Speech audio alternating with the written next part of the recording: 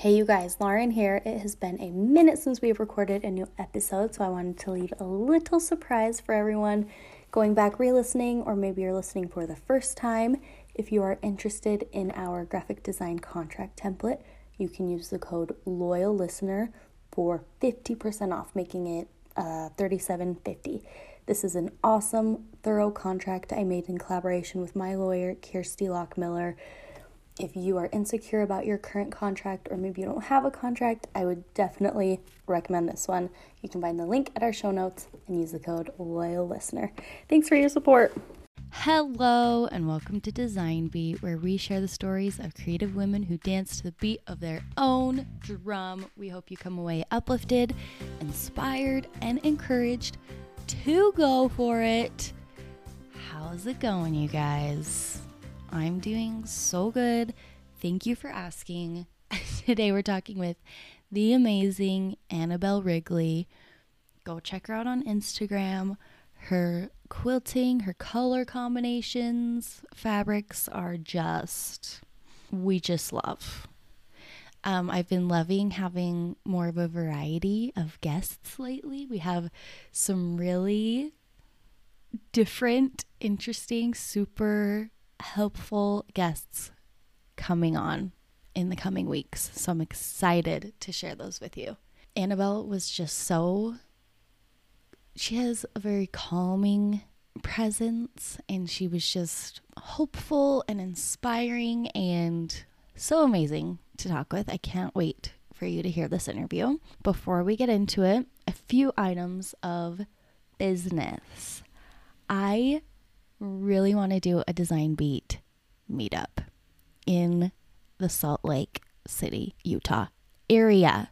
If you have any ideas, DM me. I've had a few people asking about meetups, and I really want to make it happen because I really, really want to meet you guys. Let me know if you have ideas. I want it to be something where there's really low pressure, like maybe we just go to dinner or something. Just very laid back. I just want to hang out with you guys. All right, that's all I want. Next item of business, our design contract made in collaboration with Kirsty Lockmiller, who may or may not be coming on the podcast soon. She is. She's coming on the podcast soon. Yeah, you should buy it. Probably should have written notes before I started talking. This contract is the contract that I use for my design clients. It's very thorough. Take what you need, erase what you don't.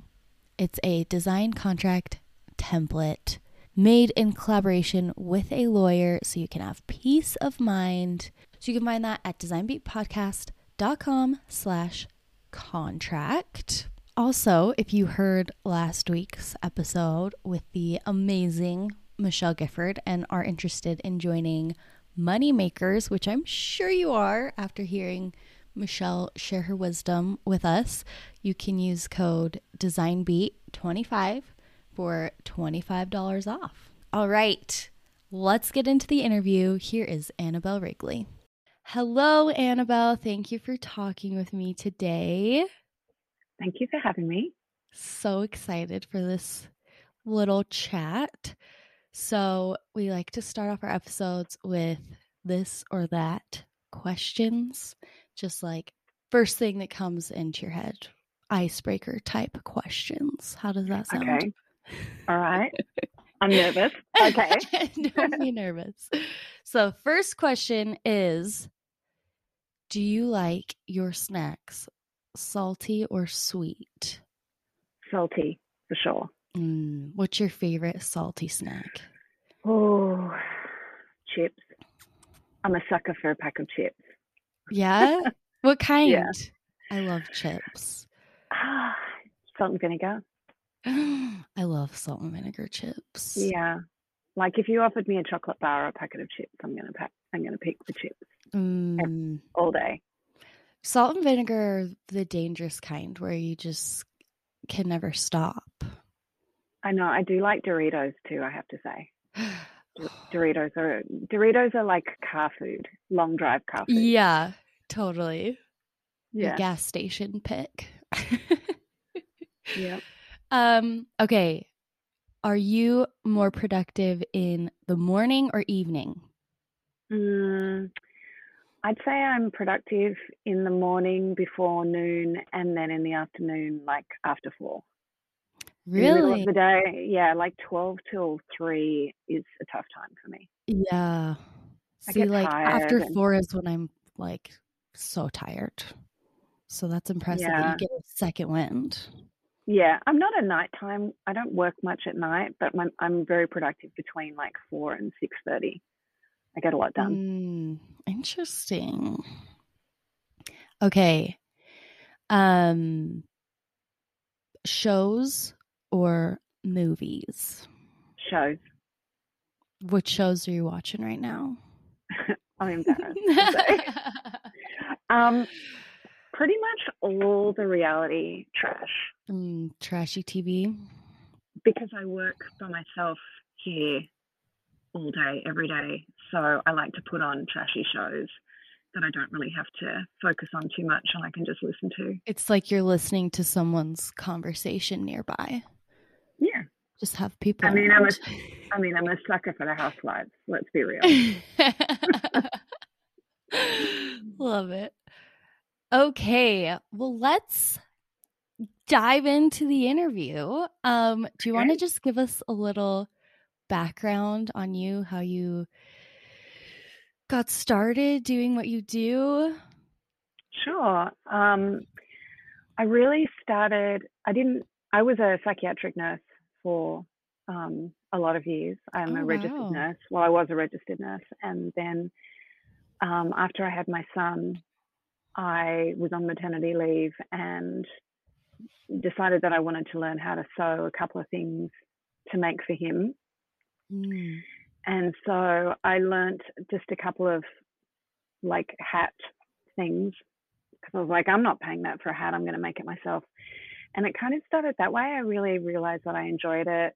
I started making hats for all my friends' kids, and then I started selling to shops and started doing markets, and it really took off, and it ended up sort of going into like a small children's clothing collection back in Australia. And it was really great. And I realized that as much as I loved mental health and working in mental health, that I really enjoyed being creative a whole lot more and being around for my kids. So I started that. And then a few years in, we had the opportunity to move over here to Virginia when the kids were little. And so we took that leap and I left that business behind, but was still sewing because I wasn't legally able to work at that time in the States. So I spent that time just sewing all day long, making things for them. And then that sort of carried on until my daughter was probably 6 and would watch me sew and was like, what are you doing? And I want to learn how to do that. So I gradually started teaching her how to sew. And then it kind of like the hats, it kind of grew by word of mouth. And I started teaching a lot of friends' kids how to sew. And I never really thought that was I'd be able to do that because I didn't think I sort of loved working with kids that much.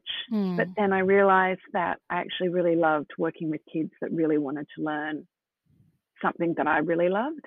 Oh, yeah. So that kind of started my, earlier pre-pandemic career of teaching children to sew for probably 11 years. And I had my studio sort of grew out of my house and then went into a space and then a bigger space and then a bigger space. And it became, it became my full-time job. And then sort of on the side, I was, designing some fabric collections for Wyndham Fabrics. And I was writing several books for children, teaching children to sew with C&T Publishing. I think I have maybe six books with them currently. Oh, wow. Yeah, and another one coming out. And then when the pandemic hit, like everything just came to a big standstill on my business. I had to close my business. And I kind of, in a way, I was really sad, but in a way, I was ready to move on into sort of a more creative career for myself where I really wanted to explore, my work and have a lot of time to do that. So we ended up moving to Richmond from Warrenton, Virginia, so about an hour and a half away. And I started really putting all my energy into more fabric design and then working on, some art quilts and different techniques and developing quilt patterns and kind of just finding my voice in this kind of creative textile community. And so that's kind of where I am right now, just exploring, making quilts, doing quilt patterns, designing more fabric, and still teaching, but more teaching on the adult side of things. Okay, cool. But yeah, it's kind of grown and evolved into me sort of working on my own practice. Yeah, which is so cool that you've gotten to that point. Yeah, it's great. Even though it may have been unfortunate circumstances that got you there with the pandemic, right? Yeah. But I also felt like I had I'd done a lot of time with the kids, and I'd had a lot of kids with me for 10 years, and I felt like it was just a natural thing to move on from there as much as I loved it. It was time. Yeah, it was time. So is teaching still a big part of what you do today? Or is it more of like a side thing? It's more of a side thing. So okay. I'll occasionally teach quilt guilds of adults. I've traveled a little bit around the country doing that. And, through my books and my patterns, but not so much in-person teaching these days. It's more really promoting my fabric lines and sort of working on my own practice, which is really nice to have the time to do that. Yeah. Yeah. So how did you get into the fabric design world? How did that start? Well, I have a really good friend, Heather Ross. She's a fabric designer and an illustrator. I'm sure a lot of your listeners would have heard of her. She illustrates children's books, and she's really great. And she was designing fabric for Wyndham Fabrics, and she was like, I think that you should try it. And so I did, and put out my first collection, and then I've done a few with them since, most of them based on,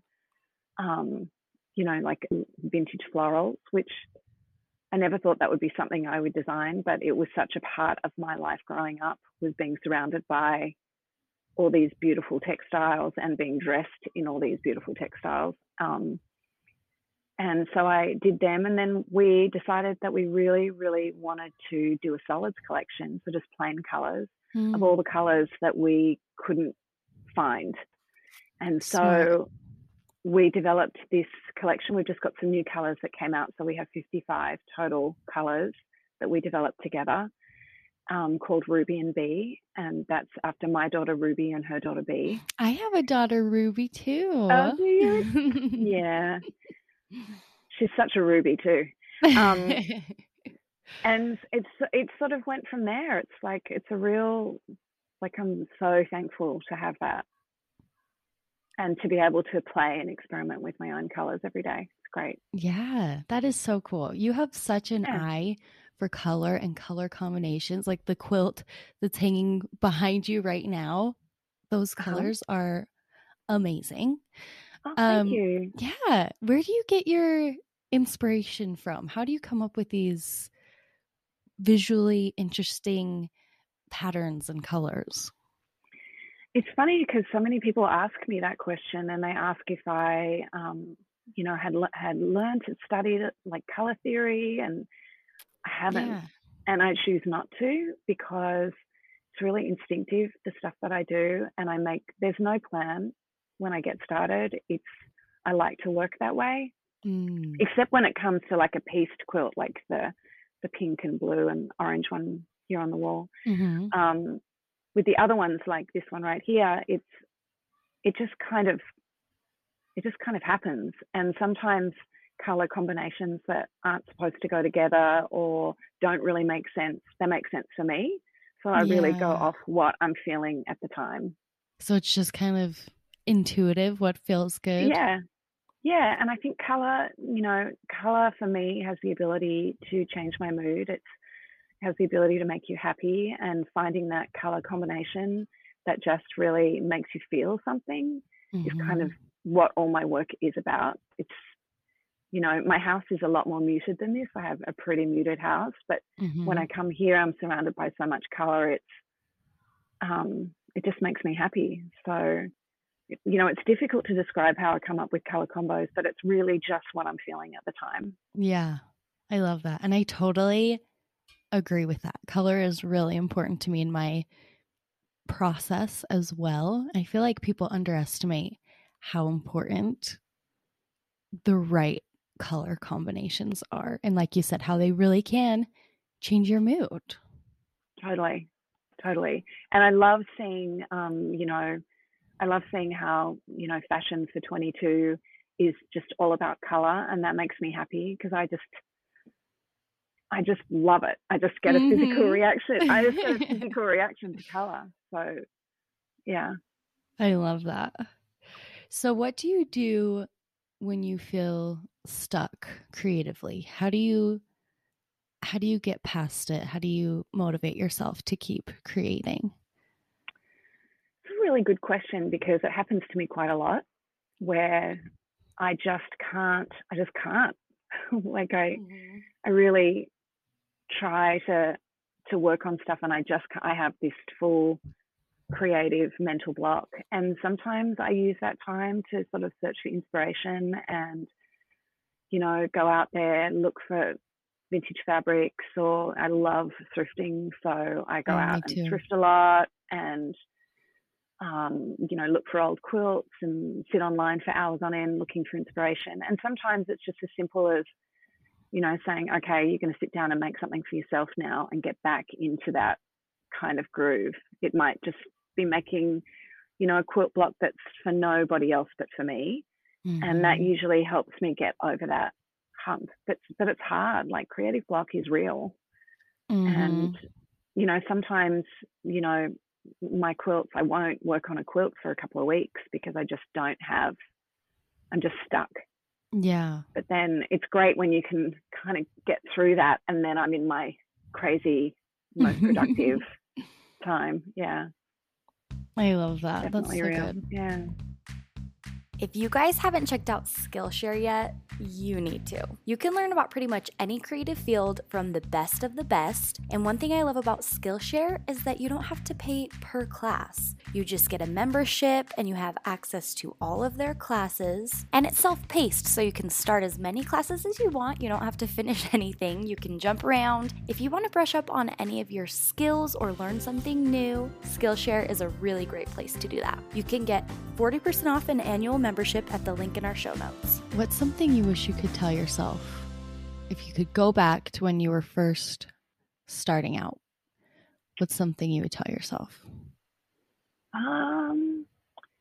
Probably back then to not be so hard on myself and not compare myself to other people and not be because, in the beginning I was so hung up on perfection, like, I have to be good enough and, I'm not a master quilter, and I'm still not a master quilter. I'm like a fly by the seat of my pants, work it out, cobble things together. That's how I like it. And it took me quite a long time to get to a point where I was really, not freaking out about people looking too closely or, and, I talk about perfection a lot in a lot of interviews I've done and things like that, because I think that is such a block for people. Yeah. We're all comparing ourselves to everybody else on social media, and it's a very, it's hard when you're in the creative community. Right. And so letting go of that and just creating stuff that makes you feel happy is really, I wish I'd known that starting out, because I feel like that really stood in my way in the early years, for sure. Yeah. Especially when I was teaching children, and I would be teaching children how to make quilts, and then maybe someone's master quilter aunt came into the studio one day to see their work and would be like, why are you teaching them that way? And why are you doing that way? And why are they cutting that way? And I'd be like, because they're 8 and we're learning to love to create. We're not we're not starting off by being critical of everything we do, because then that takes all the fun out of it. That is such a good point. When you're teaching children, you're not as critical of them because they're children and you're gentle with them. You want to foster that creativity more than anything. That's a good lesson for ourselves when we're starting things. Just because we're adults doesn't mean we shouldn't be gentle with ourselves and forgiving and let go of that perfection. I love that. And if you make something you love and it's not perfect but you love it, who else cares other than you? Like, if that makes you happy and you love it, that's all that really matters. And if you love it, chances are a lot of other people will love it too. Yeah. It's hard because I feel like this is something that I have to relearn weekly, daily, because in this industry, we're always looking at other people's work. We're seeing what other people are doing. We're searching for inspiration. So it's kind of hard sometimes to compartmentalize and not compare. And I'm always relearning how to just be happy for other people and enjoy their work and let it inspire me and not compare myself to them and hold myself to that standard. Totally. And also because what you see on social media isn't a true reflection of, the process and how hard that was for that person to get there and how difficult it was for them to create that amazing piece of art or quilt. And they probably had all their children running around under their feet and the messy house and laundry piled up, and all we're just seeing this perfect image, but like we're all going through it. And I think it's just important to stay true to who you are and not feel the need to, I love to appreciate other people's work. And I think that we should all just appreciate and accept everybody for everything that they're doing, and the power of like comparing yourself to other people is really quite crippling for a lot of people. It is, for sure.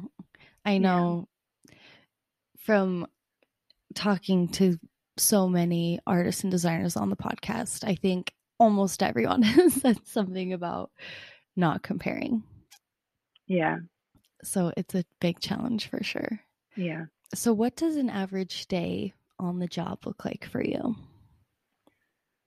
It's different every day. Every day is different. But like today I'm packing orders. So that'll be my day. And some days I know that I can spend all week working on my own work and making all day. But it's different every day. But it's really lovely to be busy every day. I love that. I love being busy. Yeah. And I kind of like that every day is different. Yeah. Some days there's a little bit of time to go out thrifting, You have that flexibility. Yeah.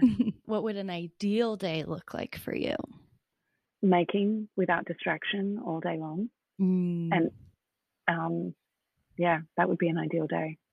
But I do have, I do have to, you also got to keep a business running. So, I'm cutting fabric and packing orders, and I'm very, very thankful that I get those orders. So I try and get that done in the morning, get all my shipping done, and then in the afternoons I'm free to work on my own stuff. Awesome. What is your favorite project you've worked on? I think my favorite, pieced quilt is the pink and blue one behind me. I love that one. Took a really, really long time. And I think it was one of my favorite ones to sort of watch come together and be like, oh my gosh, this is actually working. This is actually working. I'm feeling really great about this. I'm really enjoying it. And then I actually also love doing the doodle quilts, which is the more sort of graphic quilts. I love doing them. They're really fun. They're so they're fun. That quilt's probably my favorite. And then working on these ones, I just really love doing that. I want to try my hand at some other things this summer when things settle down. I really want to try rug tufting. Ooh. I feel like I would love to get a tufting gun and like somehow translate my quilt designs into rug designs. That's Oh my goodness, that would be so cool. I'd love to try that next. Yeah. I would love to see that. Yeah. But as usual for me, I want to go all in and do the biggest rug, and like that's my problem, is that I get an idea of something I want to try or a technique I want to try, and I don't start off small. I just go for it, and I'm just all in. So that may be what I'm doing this summer. That'll be your summer project. My summer project, yeah. Love it.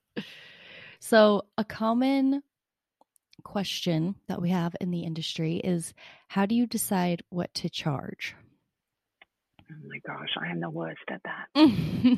I am the absolute worst at it. I'm really uncomfortable with setting prices for my work, and I think it's because, you know, as artists, none of us, I think, well, not none of us, but I think a large percentage of us have a really hard time putting value on our work. Right. And it's also the imposter syndrome is real 100%. So I've always had a really, really hard time with it. I recently had some work in a gallery, and she really helped me a lot with setting prices. She was like, listen, this is what you need to do. This is how we're going to price it. And I really appreciated someone else taking the initiative on that, because it's so hard. It's really hard. So I don't really have a good answer for that. I mean, if you have, you know, someone with experience or someone in the industry that you can talk to and get some feedback on, you know, that's really helpful. But, you know, when we think about the time that we put into the work that we create, it's hard to put a price on it. You know, you become very emotionally attached to everything that you make, and it's certainly difficult. It's been very hard for me. One of the hardest things. Yeah, for sure. It's always nice when someone that isn't you can come in and tell you their opinion on what they think you should charge, who's kind of emotionally removed from your business. Yeah, totally. It's always nice. What's the best advice you've ever received? Gosh, I mean, I'm not sure if it's advice, but maybe I was told to just be patient in this industry, that, you know, to make it semi-profitable for yourself, I was told, like, you have to be realistic. It's difficult for artists to make a living, and to just be patient. It takes time. And I think that was really helpful information for me, because, you know, in the early days, I was frustrated with, you know, how was I going to make money? How was I going to make this actually a viable business? And I needed to realize that it could really take years. You know, it takes years and years to build up an Instagram following, to build up an audience, to build up, you know, people that want to buy your fabric. And it takes a lot of work, but it takes a lot of time. And and it was good to hear that. It was helpful for me, for sure. Yeah, that's really helpful to set those expectations early on. Well, you know, when you're on social media, you see all these people that are like, you know, I made blah, blah, blah, blah, blah in 6 months. But reality for us is that we have to keep working at it and not give up, you know, just keep, if you really feel passionate about it and you love what you do, keep doing it. Don't give up. And I really feel like it'll come in time, but it takes time, you know? Yeah. And I feel like that is such a good note to end on, because I got this message from someone who recommended you. She said, she sent me your Instagram profile and said, "This is an awesome quilter pattern designer I met at a gallery recently in Richmond. She is amazing, and one conversation with her made me feel like all things are possible." Oh, that's sweet. I know exactly who that is too. Emily. Emily. Yes. Yeah. And I totally feel that in talking with you. Just hopeful and inspired. So thank you so much. Oh, thank you. It was fun chatting with you. This was so fun. So where can we find you? Socials, website? Well, you can find me. My website is annabellewrigley.com. It's 1L. at the end of Annabelle and no E. And my Instagram is Little Pincushion Studio. And Facebook, you can find me on Little Pincushion Studio as well. But I'm not so active on Facebook. I'm very active on Instagram. Okay, awesome. Well, thank you so much. Thank you. It was really great to talk to you. It was great talking with you.